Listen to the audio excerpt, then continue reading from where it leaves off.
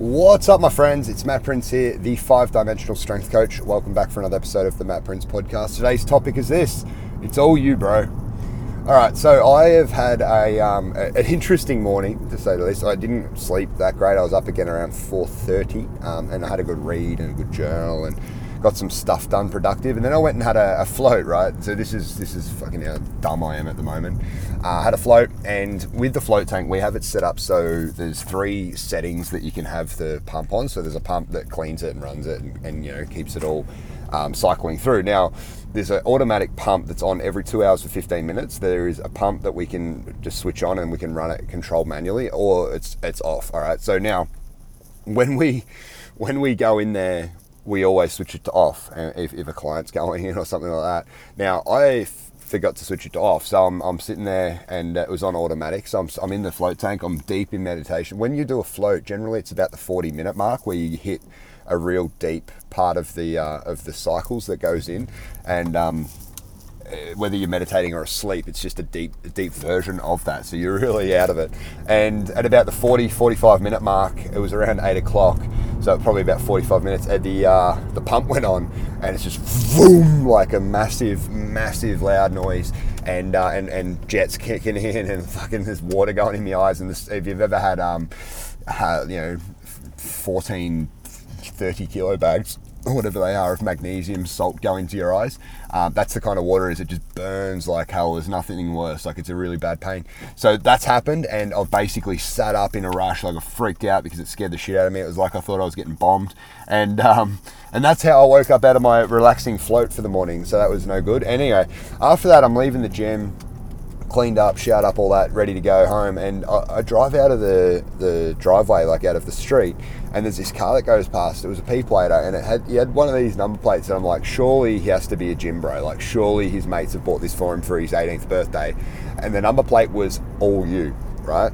Now, if you happen to be the person that has the all you number plate, or you know the guy, fucking give him props from me, tell him I think it's sick, and just let me know if you can, if it's an actual like gym bro who's got it. Because what I thought in my head as soon as I seen it, I was like, oh, this guy's like must be the guy on the bench press that's like spotting, but he's got his hands on the bar and like lifting it for him. He's like, it's all you, bro, it's all you.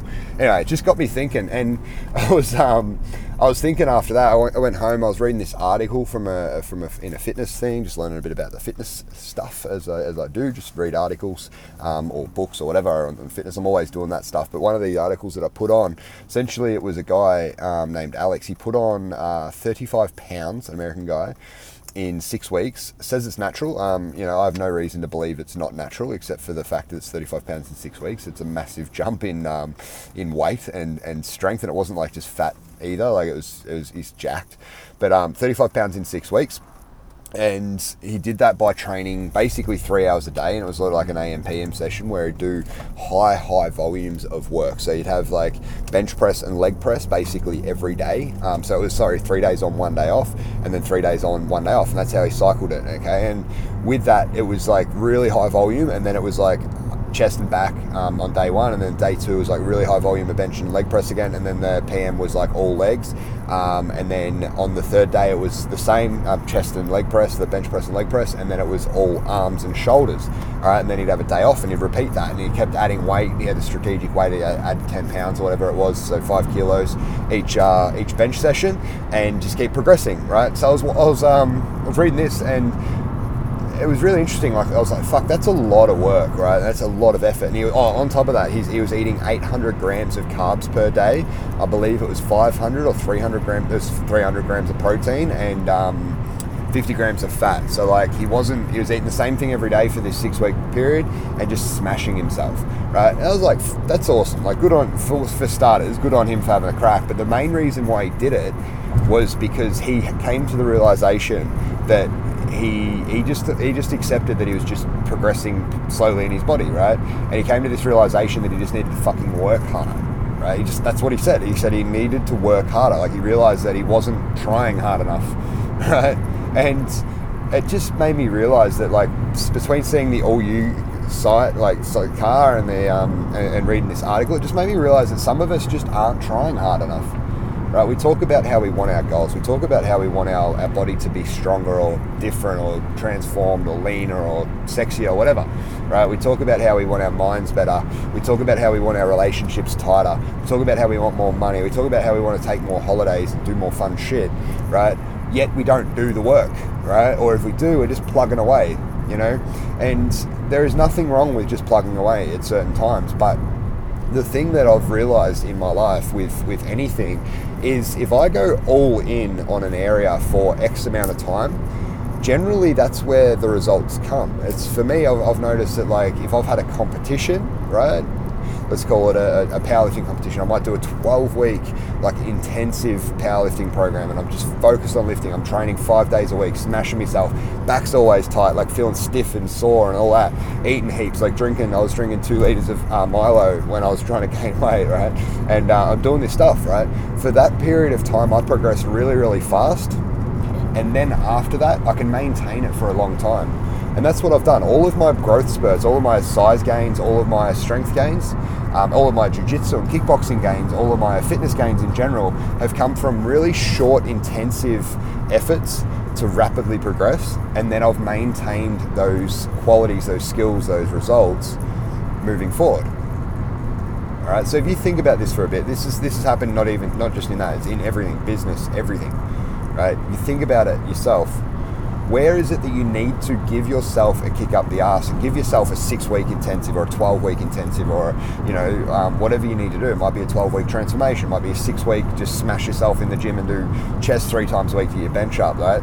Like whatever it is, you can't sustain it forever. And it's not a sustainable thing, but it sets you up for success, right? A lot of the people that go through transformation programs, there's two types of people that it happens with, right? There's those who go through and smash it and continuously maintain after that. They either maintain or continue to drop, right? And they kill it. It's fantastic. Or there's the people that smash it and then don't do anything that worked in that 12 weeks to make them feel good and get leaner and stuff like that, and they gain the weight back on, right? You see both of these. Now, it's not always the program's fault. Like people will say it could be the program's not sustainable. This is what a lot of coaches will say, and I say it too. Like, and there is things that aren't sustainable. Like I don't think shake diets are sustainable. I don't think keto is sustainable. I don't think intermittent fasting 5 days on, 2 days off. I don't think that's sustainable. I think there's a lot of stupid shit out there. But when it's a healthy habit-based diet, like I reckon it's sustainable. If it's like a real food diet where you're eating like 3 to 4 times a day and it's clean foods, like, and it works, like you should be able to sustain that. I believe it's sustainable, but the mindset of people allows them to switch back, right? It allows them to switch back to the old ways. They're like craving KFC, they're thinking about KFC for the whole 12 weeks. And that's where it doesn't become a fitness or an exercise or a nutrition issue, it becomes a mental issue. It's like, the person that gives up smoking and they're like, I'm going to give up smoking and I'm only going to smoke when I drink, and then they start smoking when they drink and then they're smoking the next day, it becomes a habit again. Okay, this is super common, like so common. So it's almost normal that happens. It's fucking crazy. But with this in mind, guys, what I want you to consider is if you've picked your area, like you've just identified an area, is it in your body, is it in relationships, business, mindset, you've got to go all in intensive, like have fun for the next 6 weeks, whatever it is. You go all in on that area, okay? From there, what are the simple habits that you would have achieved or would have gained, or the skills that you picked up that you want to maintain? Because all you need to do is focus on the maintenance level of that, and you can start to bring up other areas of your life too, and that's how the 5 dimensions work. When I talk about like the 5-dimensional lifestyle, there is never full balance. Okay, if you've listened to my podcast long enough to realize this, that I'm talking mainly in my own experiences. I talk mainly about body. I talk mainly about business and a lot of stuff about relationships and mental stuff. Like I'm talking about this stuff, right? But my main obsessions will be the things that I'm lacking at that time.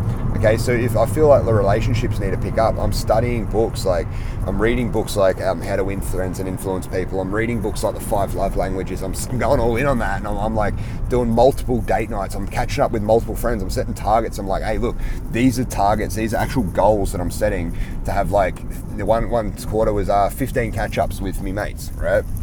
because I got so caught up in business the quarter previously, and it worked, right? Like I was caught up in business and I gained like 30 members or 40 members or whatever it was in that period of time that I was obsessed with the business.